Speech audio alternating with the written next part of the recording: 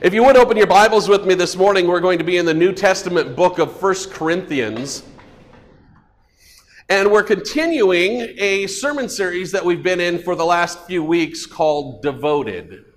And in this sermon series, we're looking at the early church as it started outside of Jerusalem at Pentecost, when the Holy Spirit had come, and when the apostles that were in Jerusalem started to gather Christians and believers of Christ, and they were really gathered. They started to live together out in what we would refer to as maybe a tent city outside of Jerusalem. And we see the Christians that start to devote themselves to the church and to devote themselves to the behaviors and the ideas that become the founding benchmarks of our faith. There are so many churches, even in the New Testament, that were planted when Paul went out and when the other apostles went out from Jerusalem, that were planted and started using these bits of devotion as their building blocks for a church. And that's why we're in this sermon series, is as we work through this, we're looking at the things, we're looking at the aspects of the early church, the biblical example of how churches start, and incorporating those into our church and how we start. Let's face it, the Bible wouldn't have given us this instruction if God didn't want us to follow it. Amen? So that's why we're following these rules that are given to us in the New Testament. Over the last 4 weeks, we have talked about keeping the main thing. Our overall message was being devoted to Jesus and being devoted to his message. And then we saw that the early believers, the early church, was devoted to fellowship. Being devoted to fellowship meant that they had to be there, that they were actually part of the church and active, and they were there, and they showed up on Sundays, and they lived together. And then we saw that there was a devotion to service, that the church and the members of the church actually would serve each other. They would also serve other people in the town. They would serve other communities. Service was a deep part of their devotion. Last week we looked at the first church's devotion to obedience. And it's an area that sometimes in our modern culture we can see as somewhat difficult to obey all the rules that Christ has given us. Like, our world likes to pick apart the Bible, take what it likes and leave the rest. Our world likes to say, oh, don't judge, throw away the rest and walk away on 2 words out of Scripture. That's what it likes to do. But Jesus told us more than that, right? He's given us a lot of direction. This morning we're going to be looking at another area of devotion that the early church had made part of their being, had made part of their identity. And they did this because it was a command, because Christ told them to. I'm going to come to 1 Corinthians in just a moment, but one of the verses that is the backbone for this entire series comes out of the book of Acts chapter 2, verse number 42, which reads, "They devoted themselves," this is the early church, "they devoted themselves to the apostles' teaching and to fellowship and to the breaking of bread and to prayer." This verse shows the attributes of Bible study, of fellowship, of prayer, and of breaking of bread. These have all been benchmarks since this original church in about 33 AD. Like, we're talking within months of the crucifixion. This church started. And these were attributes that have been part of biblical churches ever since. This morning we're going to focus on this devotion that became part of this early church and taught by the apostles, and it's what we have become and we have referred to as the Lord's Supper. Turn with me, if you will, to 1 Corinthians chapter 11. We're going to be reading in verses 17 through 26 in a message that I have titled, "The Bread and the Cup." This is a reference to this meal that the disciples, as they would have been referred to there, disciples and apostles. I'm going to use those two terms interchangeably a little bit today because we're talking about two different times. We're talking about the same people, but while Christ is alive, we're referring to them as disciples. They are learning under Christ.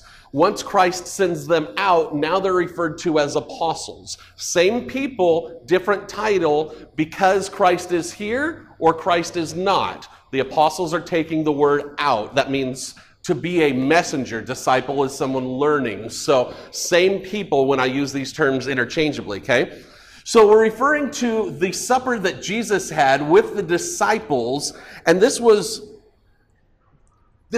hours before he was arrested and his trial and his death. It's the ceremony of the bread and the wine that we have come to call the Lord's Supper, as it's referred to in 1 Corinthians 11:20, or the breaking of bread, and we see that reference in Acts 2:42, we see it in 2:46, we also see it in chapter 20, verse 7, or maybe it's referred to as the Holy Communion, and we see that expression in 1 Corinthians 10:16, or maybe you've heard of it being referred to as the Eucharist, which is simply the Greek word for thanksgiving.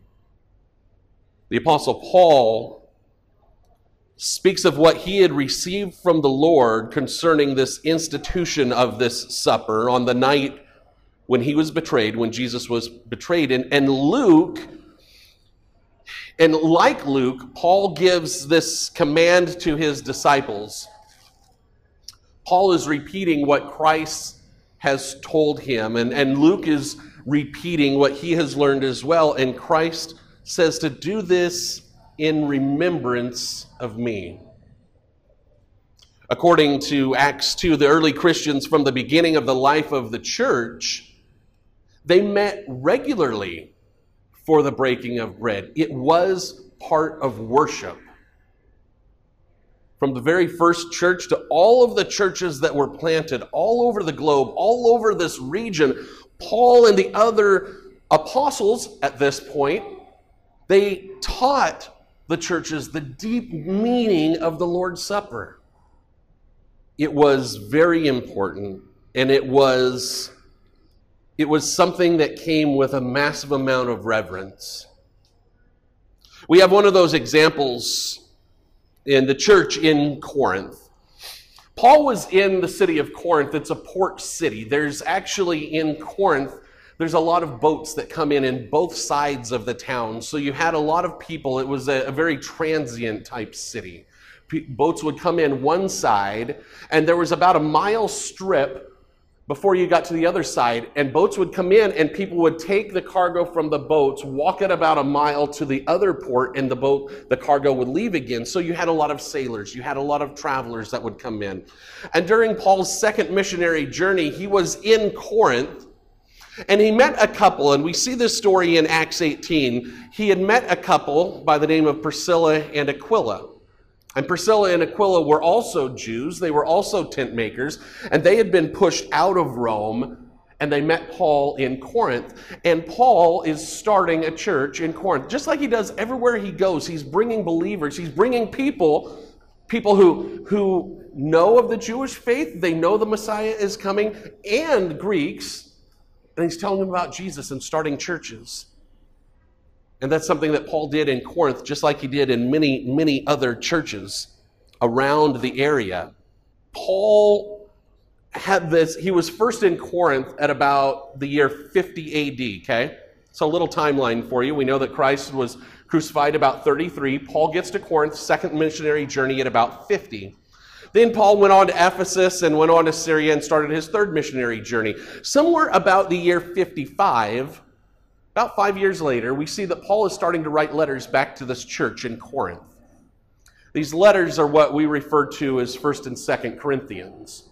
We do know that Paul has written more letters than this, but we have copies of the letters that Paul has written back to the church that he had started a while back, and he's teaching them some things that they got off track. And specifically, he spends time focused on the Lord's Supper.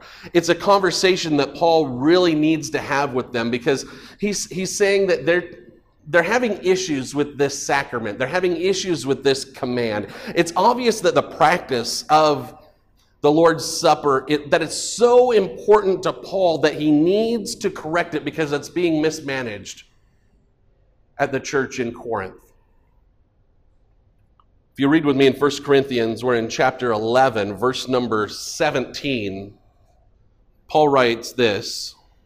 He writes, "Now in giving these instructions, I do not praise you, since you come together not for the better, but for the worse. For, first of all, when you come together as a church, I hear that there are divisions among you, and in part, I believe it. For there must also be factions among you, for those who are approved may be recognized among you. Therefore, when you come together in one place, it is not to eat the Lord's Supper, for in eating, each one of you is taking his own supper ahead of others, and one is hungry and another is drunk." Says, "What? Do you not have your own houses to eat and drink in? Or do you despise the church of God and shame those who have nothing? What shall I say to you? Shall I praise you in this? I do not praise you." What Paul is saying is he's noticed that this Lord's Supper has been taken offensively out of context. And he says, the way you guys are doing this, it's really causing more harm than good. You're not taking this the way that you're supposed to be.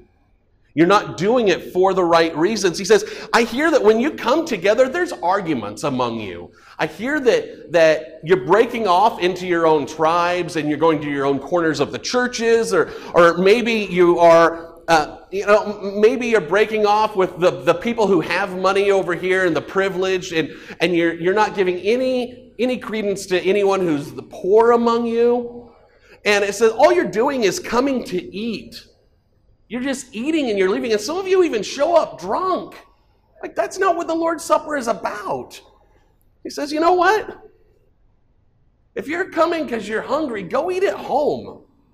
This isn't where you come to eat because you're hungry. This is where you come to eat to remember what Jesus did for you. This is where we come in reverence.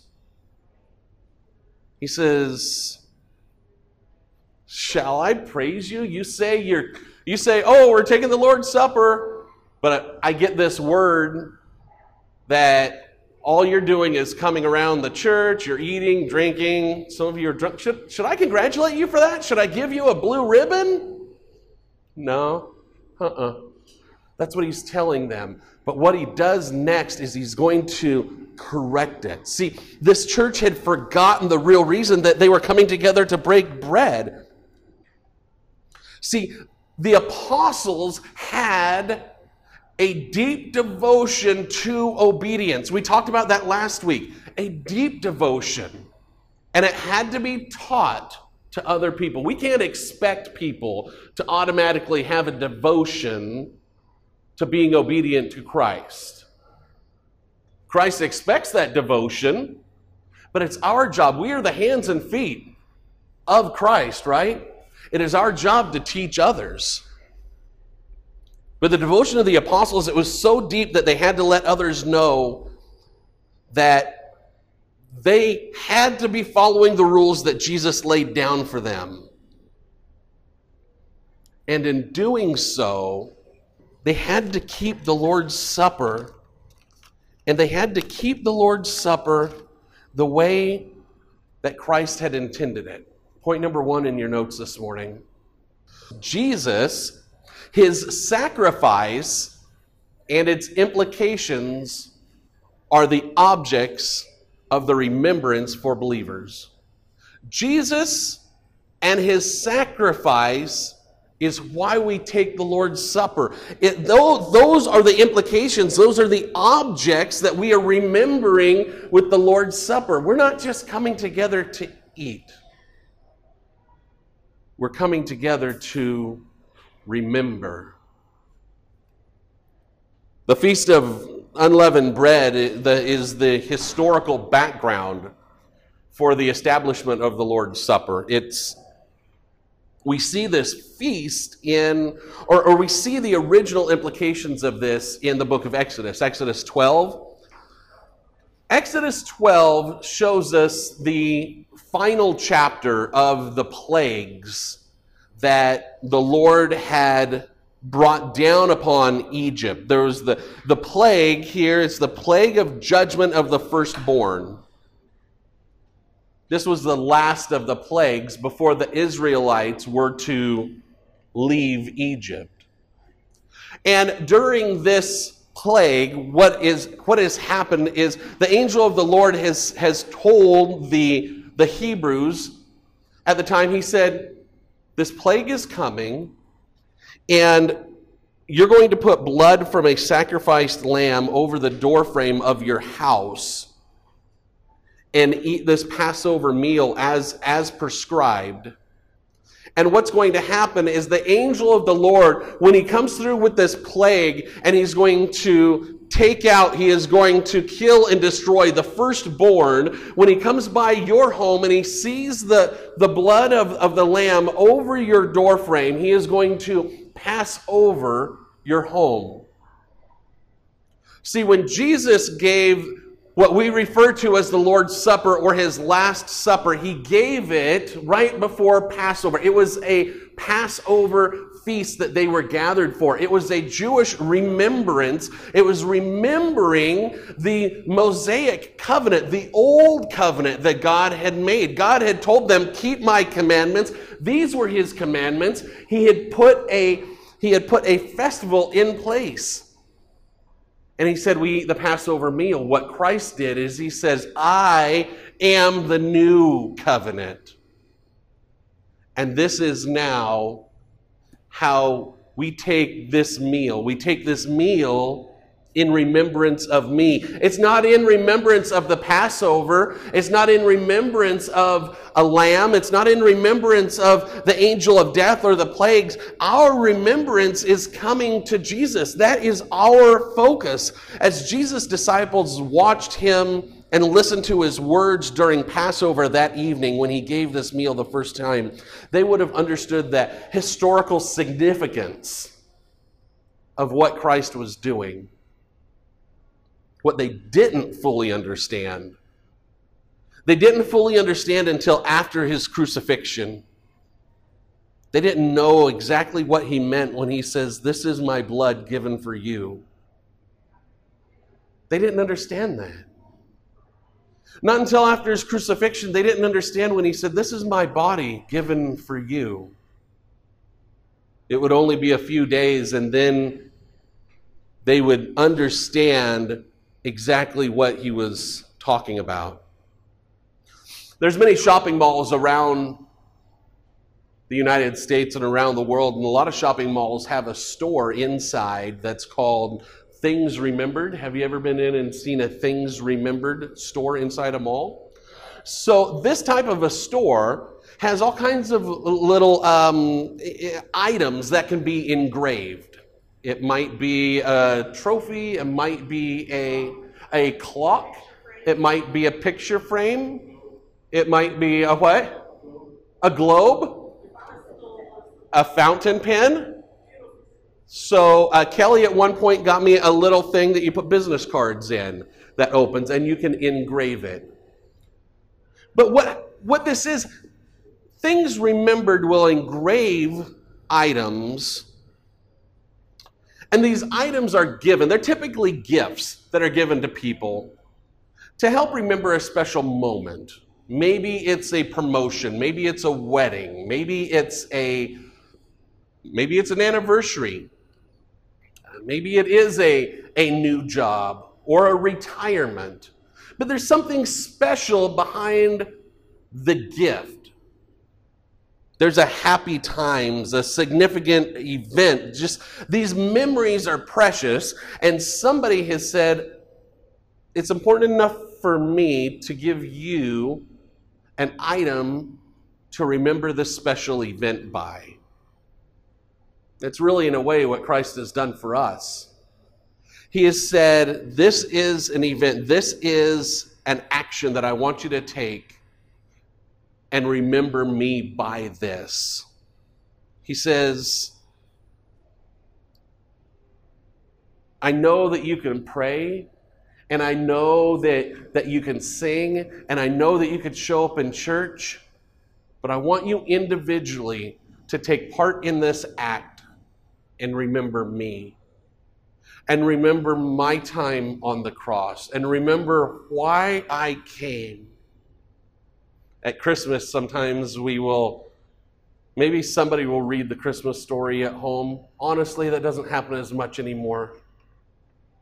Sometimes it's even hard to remember why we celebrate Christmas on Christmas. But for those who still do, that's a time when we think about a child in a fluffy manger of hay, surrounded by animals that are clean and quiet, and it's not really how the first Christmas was, but it's a time to remember. And on Easter morning, we come and we put on pastels and our Sunday best, and we come maybe to a sunrise service, and we sing some songs, and then we go and eat a meal. But Christ says, no, I want this moment to be an individual moment where you remember me. See, the God who acted in history to deliver his people Israel into the promised land has also acted to deliver you and I.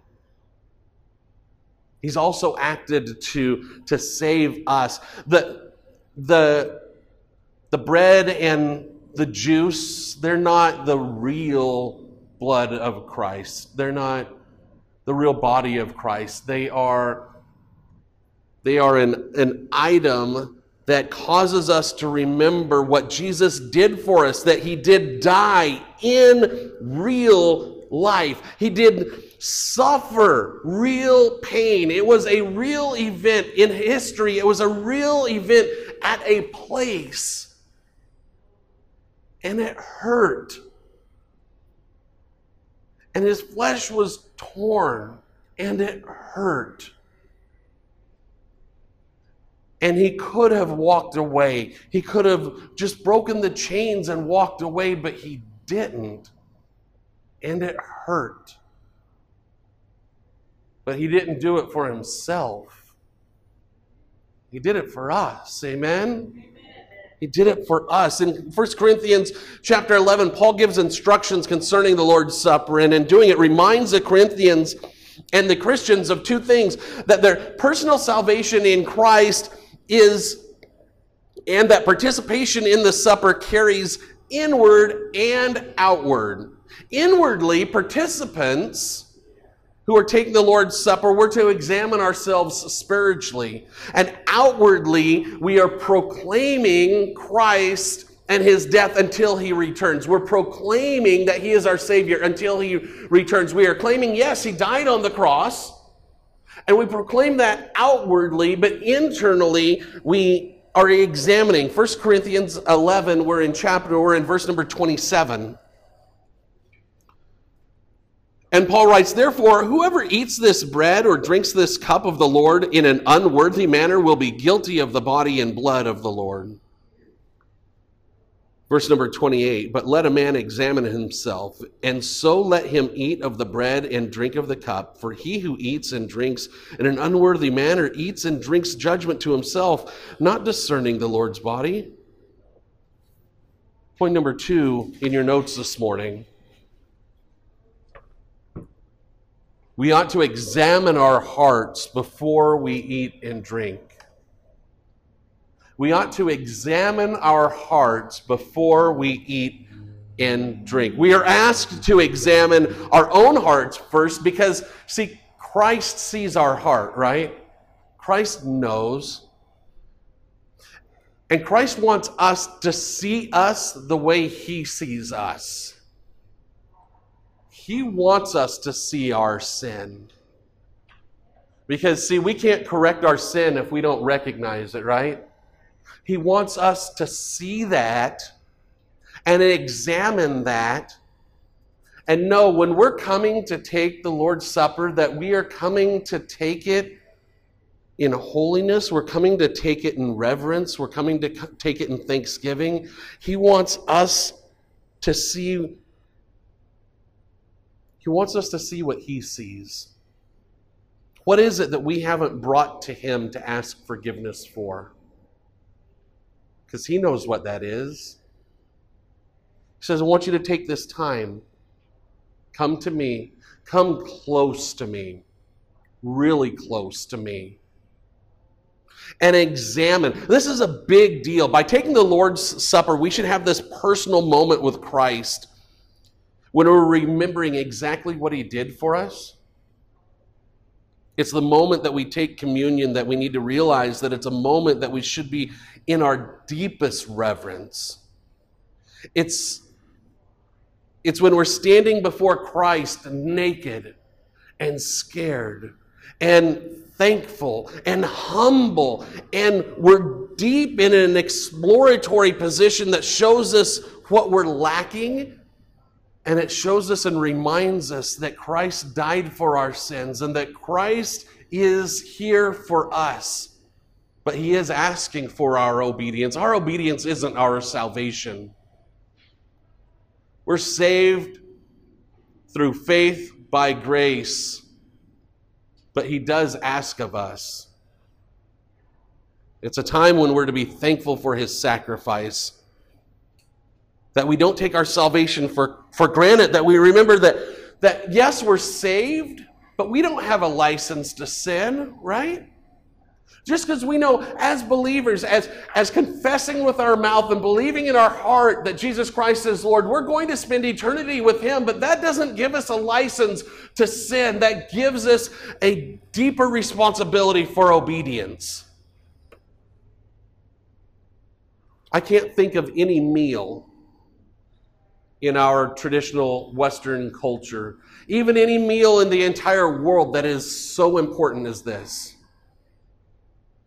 In our Protestant churches, typically we eat a piece of unleavened bread and a small swallow of grape juice. It's not enough to hardly register any calories.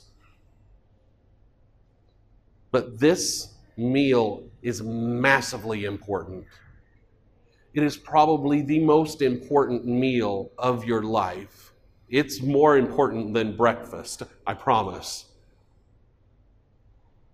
Think about our traditional meals. Some of us are going to gather around a table around Thanksgiving, and we're going to spend some time eating. Some of us are going to maybe have a traditional plate of corned beef and cabbage on St. Patrick's Day, right? Maybe somebody has a big bucket or a big bowl of boneless wings around the Super Bowl. Maybe you've got a honey-baked ham on Easter Sunday.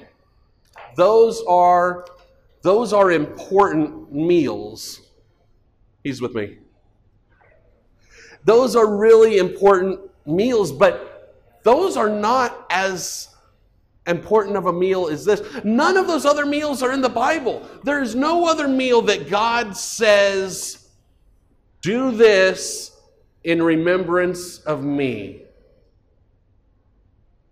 He doesn't even talk about any other meal. He gives us some instructions on foods, but he doesn't give us any other instruction on a meal. Our Lord's Supper, it might be so small, but the meaning is so powerful. There is nothing small about a piece of bread that represents his flesh. There's nothing small about a swallow of juice that represents the blood that he shed for us, the blood that was going down his head and falling onto the dirt road. There is nothing small about the individual act that we participate in that symbolizes our connection to Christ.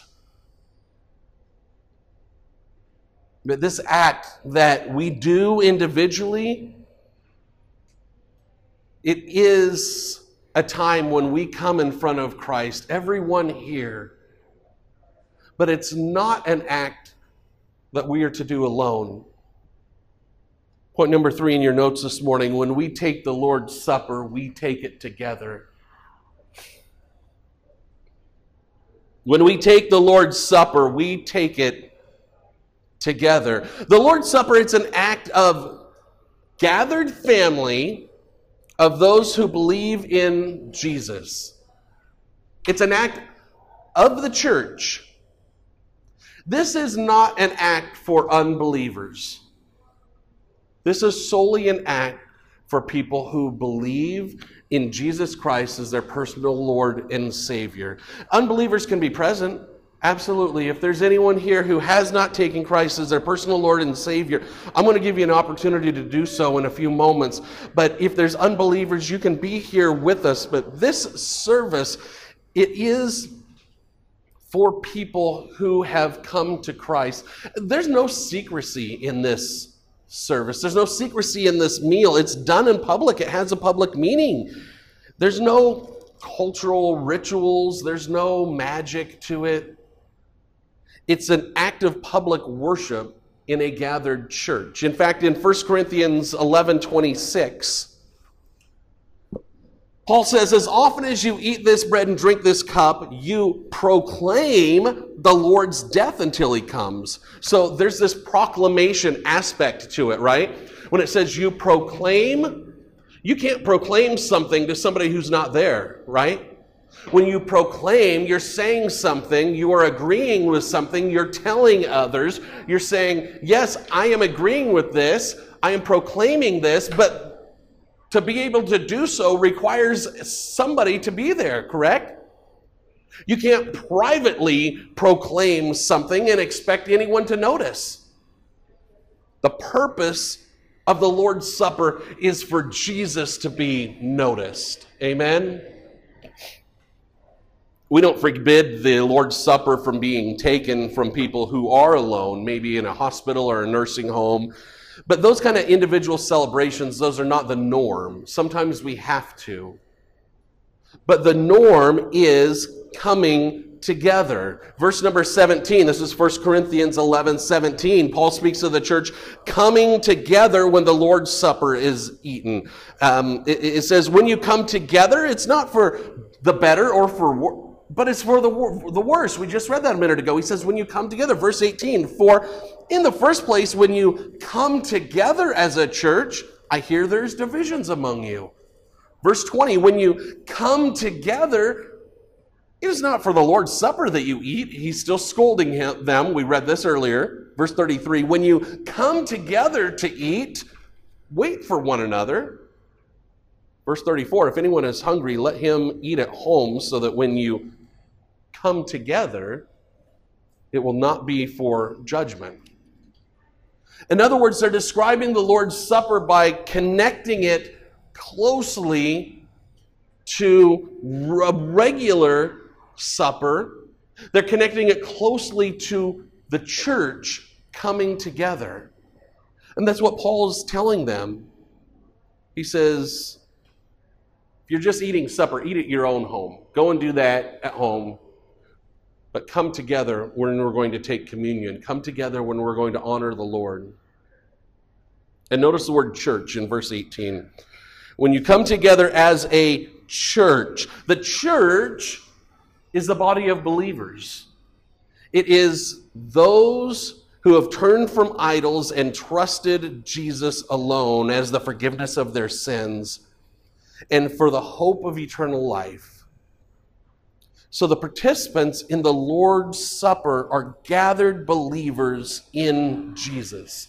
As a young church, we are pledging our devotion to Jesus. We're pledging our devotion to coming and examining ourselves when we partake in the Lord's Supper. Starting in October, we're actually going to make the Lord's Supper a part of our regular occurrence. We will have the elements here on the first Sunday of every month, starting in October. We're going to partake here in a moment. But it will be something that's a regular part of our church. This is actually the first time that we're taking communion together as a church. It is. It is our first time that we're taking communion as a church. And it's part of our devotion. We are a church devoted to Christ.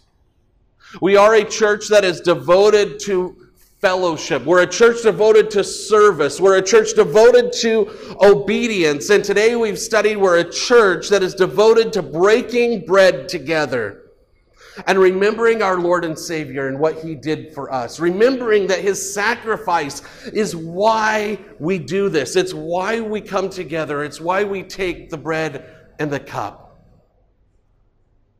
It's remembering to take those moments and examine ourselves before we eat and before we drink. And it's remembering that being here and taking the Lord's Supper together, it is following in our devotion to obedience. We're told to do this in remembrance of Christ. We want to be a church that builds this into our culture. Everything that we're going through in this series called Devoted, every point, fellowship, service, devoted to Christ and his message, to obedience, to the Lord's Supper, all of these points, all the way through this series, is building culture of our church. This is now an official part of our culture, of our church, is coming together and taking the bread and taking the cup and taking communion as we remember Christ together. I'm going to ask John and Onofre. Oh no? I'm going to ask John and Onofre if they would come, and I'm going to pray in a moment. And if they would pass the elements, and I'm just going to show you really quickly. Yeah, that would be great. John's going to go and get the kids and get Honey Bear. You'll see in a moment, these are our communion cups, and it's just it is a peel open. And when you're done with this, the plastic can go back here into the trash can, but everything is right here. John's going to bring them. I'd ask you to take a moment, and I'm just going to ask for everyone to bow their heads for a moment. I would ask you for this time of personal examination. This is a moment when Christ wants to connect with us. And it is a time when we examine ourselves, coming before Christ. Lord, I ask you to see our hearts. And as everyone here looks and examines our own heart and sees what it is that we need to bring to you for forgiveness and what we need to bring to you for strength, Lord, I ask that you'll touch our hearts with those attributes of your mercy and your grace that will bring us closer to you in obedience. Lord, we thank you for what you have done for us on the cross. Lord, we praise your name, and without you, there is no hope. And we're thankful for the hope. We come together today to partake in this command that you have given us. And Lord, as we pass the elements, and before we take the bread, Lord, I ask for you to examine our hearts as we examine them ourselves. John and Onofre are going to pass the elements as Daniel plays behind me. And I would ask you just to take one, and if you will hold on to it, and we're going to partake together.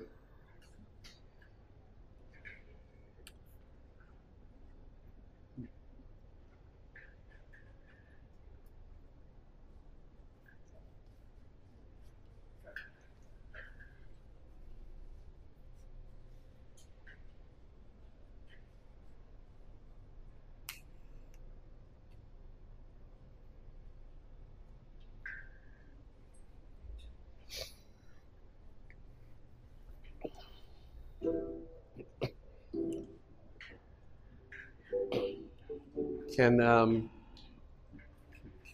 Sammy, come here. Here you go.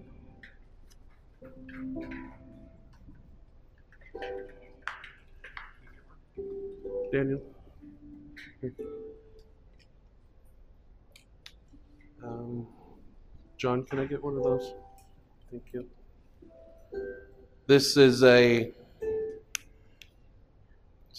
convenient communion cup of sorts, and I would ask you to peel back this. I would ask you to peel back the first part.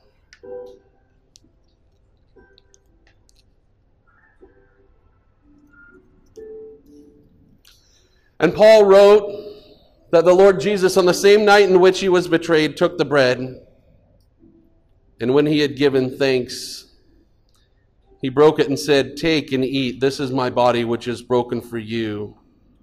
Do this in remembrance of me." Lord, I thank you for this bread. I thank you for your body that was shed for us, Lord. I give thanks for this that you have provided and the gift that you have given us. In your name I pray, amen. Let's take of the bread.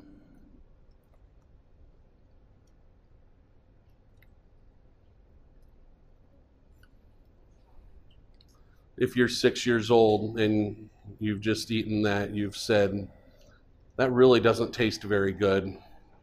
I know that. If you're careful with this as you peel this back. In the same manner, he also took the cup after supper, saying, "This cup is the new covenant in my blood.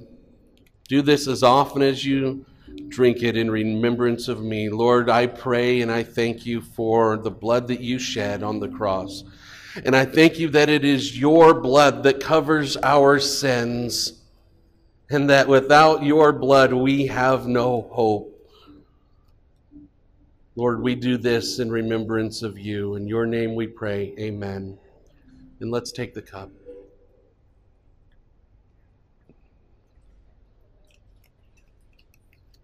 For as often as you eat this bread and drink this cup, you proclaim the Lord's death until he comes. As a church, we proclaim the Lord's death and resurrection until he comes. Amen? Amen.